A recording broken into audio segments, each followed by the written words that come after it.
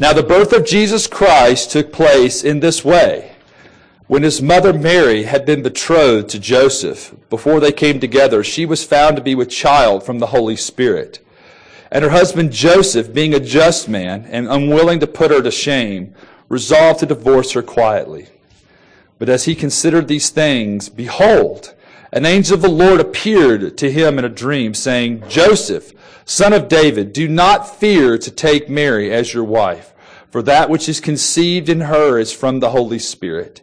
She will bear a son, and you shall call his name Jesus, for he will save his people from their sins. All this took place to fulfill what the Lord had spoken by the prophet. Behold, the virgin shall conceive and bear a son, and they shall call his name Emmanuel, which means God with us. When Joseph woke from sleep, he did as the angel of the Lord commanded him. He took his wife, but knew her not until she had given birth to a son, and he called his name Jesus. And from the Gospel of Luke, chapter 2, verses 1 through 7. In those days, a decree went out from Caesar Augustus that all the world should be registered. This was the first registration when Quirinius was governor of Syria. And all went to be registered, each to his own town. And Joseph also went up from Galilee, from the town of Nazareth, to Judea, to the city of David, which is called Bethlehem, because he was of the house and lineage of David, to be registered with Mary, his betrothed, who was with child. And while they were there, the time came for her to give birth. And she gave birth to her firstborn son, and wrapped him in swaddling clothes, and laid him in a manger, because there was no place for them in the inn. The grass withers, and the flower fades, but the word of our God endures forever. Amen. Let us pray. Lord, we thank you and praise you and ask that you would use your mighty word to transform our hearts today, to see Jesus in fresh, new ways. Not that the word is new, but rather that our hearts are continually growing in our understanding and knowledge of you. Would you be with those who might not yet know you, who have not yet placed their faith in you? Would you draw them to yourself this morning, Lord? And for those who do know you and are walking in you, Lord, would you continue to strengthen their faith? And for those who know you and are struggling this morning and are hurting and need to hear a comforting word, would you comfort those, Lord, and use your word to transform their hearts, to heal them, and to enable them, Lord, to press forward, to serve others, even as they have been served by you, O Lord Jesus. We pray this all in the glorious name of Jesus. Amen. Please be seated. Well, there's nothing really all that original about my title this morning, Christ the Savior is Born, but I hope that the familiarity with that lyric, if you will mean a whole lot more to us by the time we're done this morning. Christ the Savior is born. I want you to consider this passage.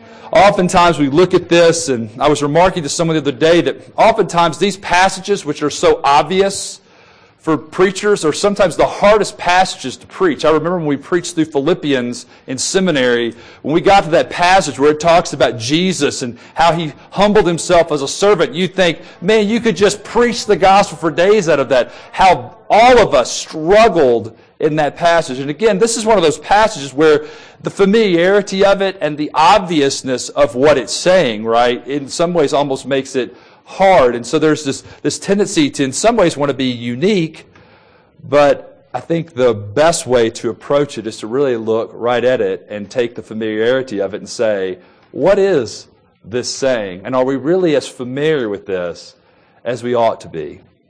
Well, I want you to consider this as we look at this, that Joseph is in a hard place.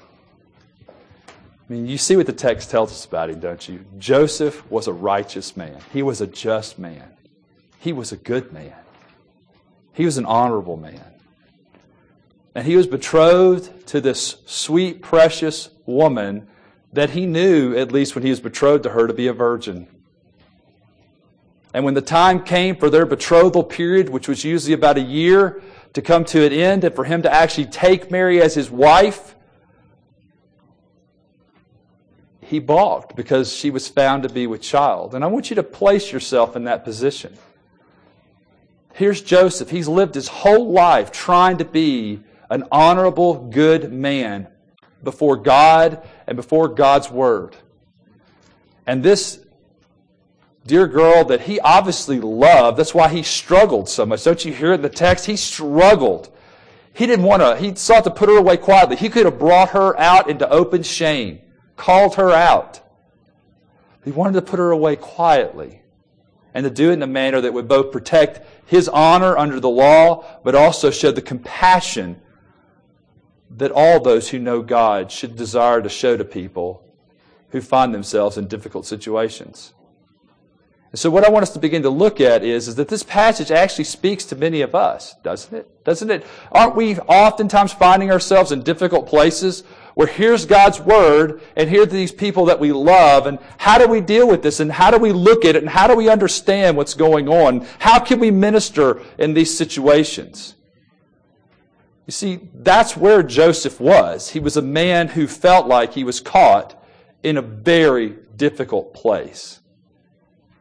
Now, I realize that Mary had not been promiscuous. I realize that Mary had unique circumstances. I understand that. But I want you to put yourself in Joseph's place. He doesn't know that. He doesn't understand. All he's heard is Mary is pregnant, and he knows he's not the man. But if he takes her, what does that look like? If he makes her his own, who takes the culpability for the pregnancy? If he unites himself to her, what happens to his position of respect among the establishment of Nazareth and beyond? If he takes her, what happens to Joseph? You see, many of us find ourselves in that same place. If I stop and help this person, if I get myself involved with that girl, if I unite myself with these people, what will happen to me among those who respect me and the position that I've had and all the things I've sought? My reputation might be sullied. Some people even say it like this: I've got to protect my testimony before the Lord. What testimony? That you have no ability to minister to others? I really want us to take this seriously because I think this passage really helps us to look at how we move forward as God's people into very difficult places and see how God blessed Joseph to be able to move forward. The first thing I want us to look at then is this: the encouraging word. Look at what this passage tells us. I mean, here's Joseph. We've already set the stage. He's struggling. He's in some ways discouraged. The angel telling him not to fear obviously tells us that he was. And who wouldn't be? He's afraid of what the consequence is going to be. Even if he does put Mary away quietly, there's still going to be the chatter. Joseph is in a difficult spot. And I think the point here to look at is that while Joseph is a just man and an honorable man, he's just a man. He's just like all of us men in this room. Right? And men, let's be honest. If we're honest with ourselves, what's the number one thing that we treasure more than anything else? It's our ego. If we're honest, most of our wives who live with us know that we have issues with our pride, with our ego. When I said that, you should have honored. We have this code amongst ourselves. And it really is a difficult thing to deal with because it is a part of who we are. The part of us that's been twisted by sin, which tends to use that ego as a means of defending it and protecting it and guiding and guarding it and sheltering it because it really is about me. And Joseph's no different from all of us. No matter how just and righteous he was, he's a normal man. And he's struggling with the fact that he's lived his whole life to be righteous and honorable. And that's all now come to a difficult place. And so what does he need but an encouraging word? And that's exactly what he gets. Look at verse 19. And her husband Joseph, being a just man and unwilling to put her to shame, resolved to divorce her quietly. But as he considered these things, behold, an angel of the Lord appeared to him in a dream, saying, Joseph, son of David, do not fear, do not be afraid, do not hold back to take Mary as your wife, for that which is conceived in her is from the Holy Spirit. She will bear a son, and you shall call his name Jesus, for he will save his people from their sins. Now, that may seem like a small thing, but I want you to really think about this. What Joseph was going to do to Mary was completely lawful. The law said that Joseph could go before 2 witnesses with Mary and declare that he divorced her, and it would all have been done quietly, and that would have been the end of it. What he needed, though, was a word that would encourage him to take a step forward that was really beyond his ability to do. You do see that, don't you? You see in the text, Joseph has come to a place where he can't go any further. Any step he takes beyond putting Mary away quietly, not putting her to open shame, is going to require something beyond Joseph and his faith. And what he gets is an encouraging word. The angel of the Lord shows up and tells him, Joseph, don't be afraid to associate yourself with Mary. And then you see that 121 in its context, don't you? She shall give birth to a son, and you will call his name Jesus, for he will deliver his people, save his people from all their sins. Now, what does that tell Joseph? No matter what the circumstances are here of what people say about me, what they say about Mary, what they say about anyone else, is covered by Jesus. Because he will save his people from all the... Don't be afraid anymore. You see, what you see here is the reality that Joseph is being told, your sins, all of them, are going to be taken care of, Joseph. Don't be afraid. Now again, I don't want to dismiss the fact that obviously Mary had not sinned in the cause of herself getting pregnant. But Joseph doesn't know that yet until the angel comes and tells him these things. And even so, think about how encouraging it is for Joseph to now walk into this relationship. Because in some ways, think about this. You mean she's going to give birth to a perfect human being? Think about this, men and women that have children or that have been around children a lot. You know, children have a very unique way of pointing out adults' flaws. You ever noticed that? You ever noticed how whatever sins you're capable of committing, your children have a profound and unique ability to point them out to you, often in less than desirable times? Now, they're sinners too, so you can play the sinner card back on them. What do you do with a child who's perfect? I want you to think about that. What would enable a man to be willing to raise a child that was never going to do anything wrong? Ever. Ego, remember? What's that like to have a child that grows up and tells you, I'm doing my father's business? What is it like to have a kid? You know, sometimes, and parents, again, let's be honest here. Have you ever spanked a child, disciplined a child, got upset with a child, and you knew almost the instant you did whatever you did, I completely did that for all the wrong reasons. Or, I was completely wrong. They were justified in what they had done, and I completely missed it on this one. And now I've disciplined this child, and they were completely in the right. I'm sure none of the rest of you have ever felt that way, but yours truly has. Now again, what would it be like to raise a child who Jesus maybe got a spanking, got grounded? For what reason? It could have never been his fault. He never sinned. What would it enable a man to be able to raise that kind of child and have the courage to continue to press forward in it? It had to be this encouraging word. This word, even when you do the wrong thing in front of Jesus, He will save you from your sins. See, that's what it means to be a person who really understands what justification is. to be right with God, not based on what you've done, but based on what another has done, based on what they declare to be the truth.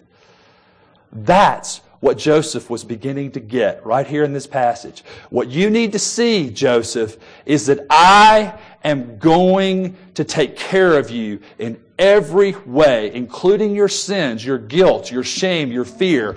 You don't need to be afraid. You need to take Mary and trust that I'm going to watch over you. So do you hear it? He has been given an encouraging word. The second point I want us to look at is the assuring fulfillment. This might not be any big thing to you because you think, yeah, well, I've heard Isaiah say this, behold, the virgin shall conceive and bear a son, and they shall call his name Emmanuel. And I'm sure many of you have, if you didn't know before, you've grown up in some measure in this church and other places you've been. Emmanuel means God with us. So yeah, they quote this passage. But do you understand two things that are going on here? One is, Matthew's not writing this for Joseph's benefit. I don't even know that this necessarily crossed Joseph's mind at the time.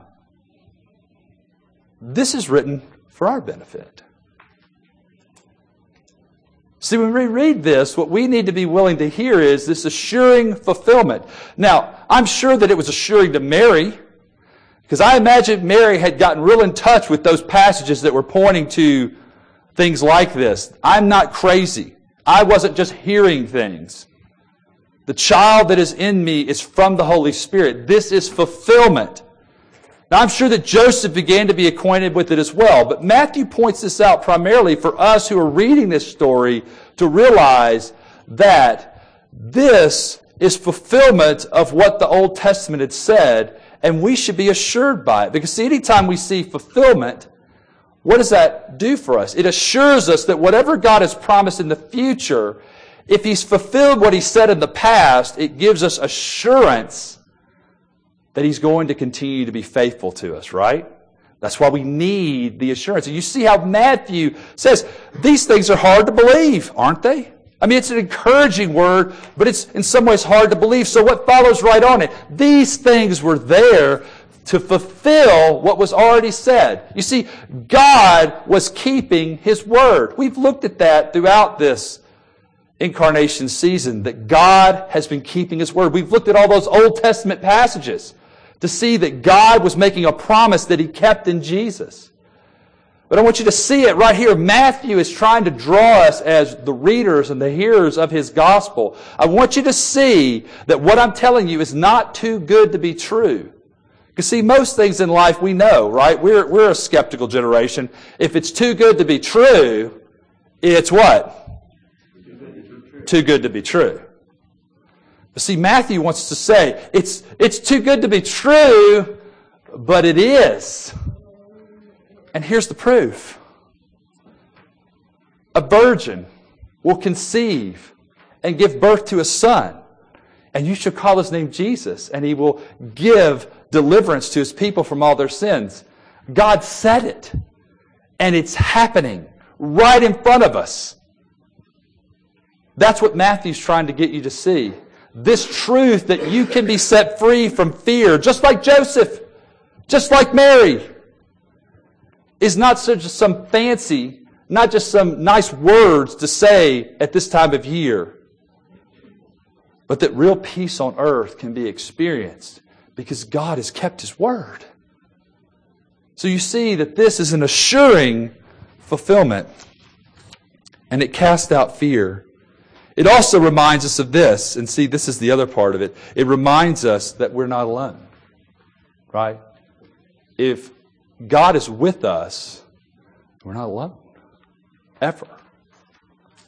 Now, I want to say that's very practical, but see, there are some of you that over the next few weeks and months, you may feel like, Lord, we feel alone. Are you going to keep your promises to us? Are you going to watch over us? Are you going to care for us? Are you going to send us a man to really preach to us and teach to us and give us the sacraments and cherish us and love us and be willing to sacrifice for us? Are you really going to do that?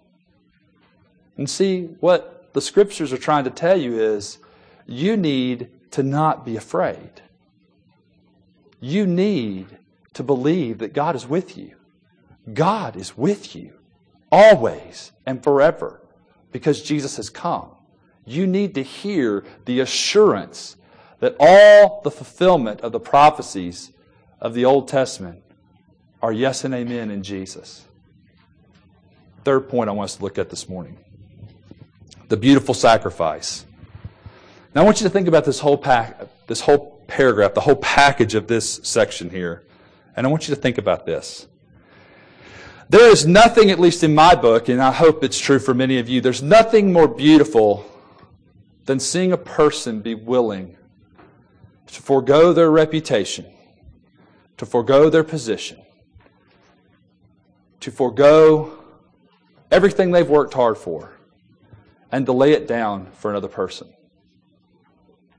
There's something beautiful about that. There's something amazing about that. When we watch movies where we see that kind of love displayed, we resonate with it. It's something that strikes at the very core of who we are as human beings. That people would be willing to be associated. They would give up their wealth, or they would give up their fame, or they would go do something. Look at Hollywood even. I mean, you see various ones of these stars, and they go over and will adopt these children out of abject poverty, or you look at Brad Pitt and all the money he poured into New Orleans, or Harry Connick Jr., and how people have just resonated with people who are willing to do those kind of things. That's willing to be sacrificial, to associate themselves with difficult, almost hopeless situations. And for any of you that have ever been to New Orleans, you do realize that New Orleans is a big bowl. You understand that they've built the lip up now a little higher to keep the soup from coming in. But it's a big bowl. In some ways, it's kind of a hopeless situation, because the next time a hurricane comes, what do you think is going to happen? Well, they have yet to build a levee big enough to stop one of God's hurricanes from getting over the top of it. It just happens that way. And so in some sense, to keep pouring money and to try and hold that together from an earthly perspective, it looks kind of hopeless. And yet my hope for New Orleans, which is one of the cities that has never experienced any form of an awakening. I don't know if you know this, but it's the only city that close to the Mississippi River, in that part of the country, that never experienced either one of the awakenings, ever. It is a dark city. And my hope is that as these things have happened, not whether or not God's judging it, that's not for me to figure out. That's for God to figure out. But the reality is that those things that have happened there, I believe have happened for a reason, that they might experience the love of Jesus in a way they've never seen. And that God might delight even to use the sacrifice of finances of people like Brad Pitt and Harry Connick Jr. and other people to give opportunities for friends of mine to go plant churches down there and preach the gospel to people who desperately need it. There's something beautiful about that. Beautiful about people who are willing to go and give up a prestigious situation to take a humble situation. We think that's beautiful. There's something noble about that. There's also something noble about somebody who would abstain from fulfilling their own personal pleasure for the sake of another's comfort and benefit. And do you see that? I don't know if you see it directly in this passage, but I want you to hear it. When Joseph woke from sleep, he did as the angel of the Lord commanded him. He took his wife, but knew her not until she had given birth to a son and called his name Jesus. See, we tend to just rush right by that and say, well, yeah, he didn't have sex with her. No, people, he didn't have sex with her. He abstained from touching Mary. Now I want you to think about how Jewish life went. A year of betrothal, of getting closer and closer and closer and closer to this person. And part of the great ritual of this culture was the consummation of the marriage. And Joseph abstains for another X number of months, 6, 7 months. He doesn't touch Mary. He cares for her. He lays his life down for her. He sacrifices for her. He gives up reputation. He gives up position. He gives up prestige. He gives up His own pleasure. He gives up His own comfort so that Mary might deliver this child. Now, how many times do we find ourselves unwilling to do that?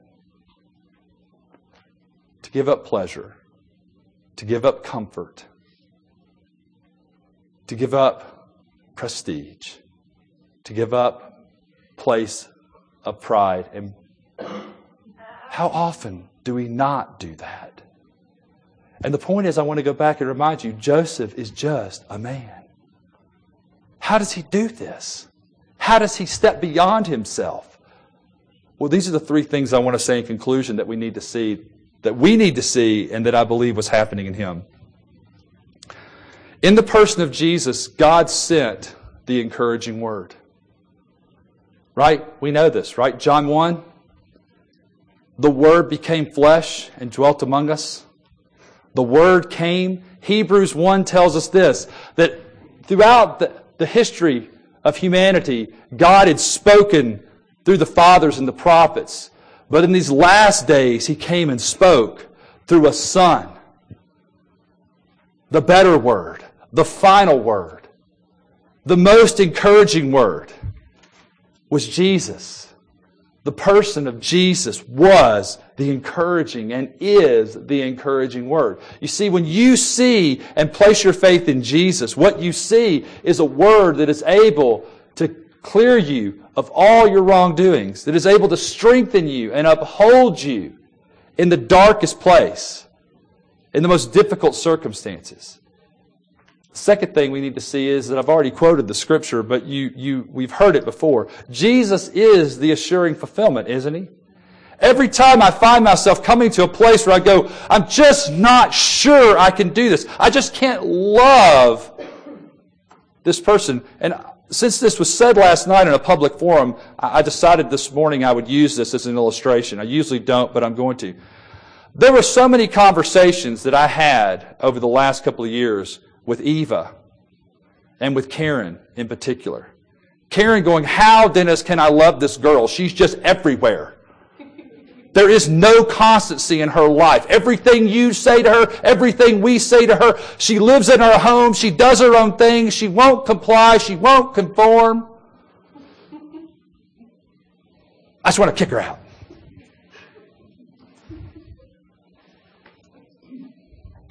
Can you relate with Karen? You understand where Karen was coming from? And Karen calls her pastor for an assuring word, which was supposed to be the encouraging word and the assuring fulfillment of kick her out. And what does he say? Karen, this is an opportunity for you to trust Jesus and not in your own strength. That, Dennis, is not helpful. Oh, but Karen, it is. Because you have no idea what God is able to do if you're willing to let Jesus put Eva back together instead of Karen putting Eva back together. Just do your part. Just keep your home open. Just keep praying. Just hang on. And see, last night, for all of you who were here, you got to hear Eva say and declare, God has been faithful. He has kept His promises. He has transformed me as a human being. He is putting me back together. You see, Jesus really is the assuring fulfillment. He continues to show us God does keep His word. He does fulfill His promises, every single one of them, including transforming people just like you and I. The third conclusion point is this, and you should see it. Who, more than Jesus, gave up everything?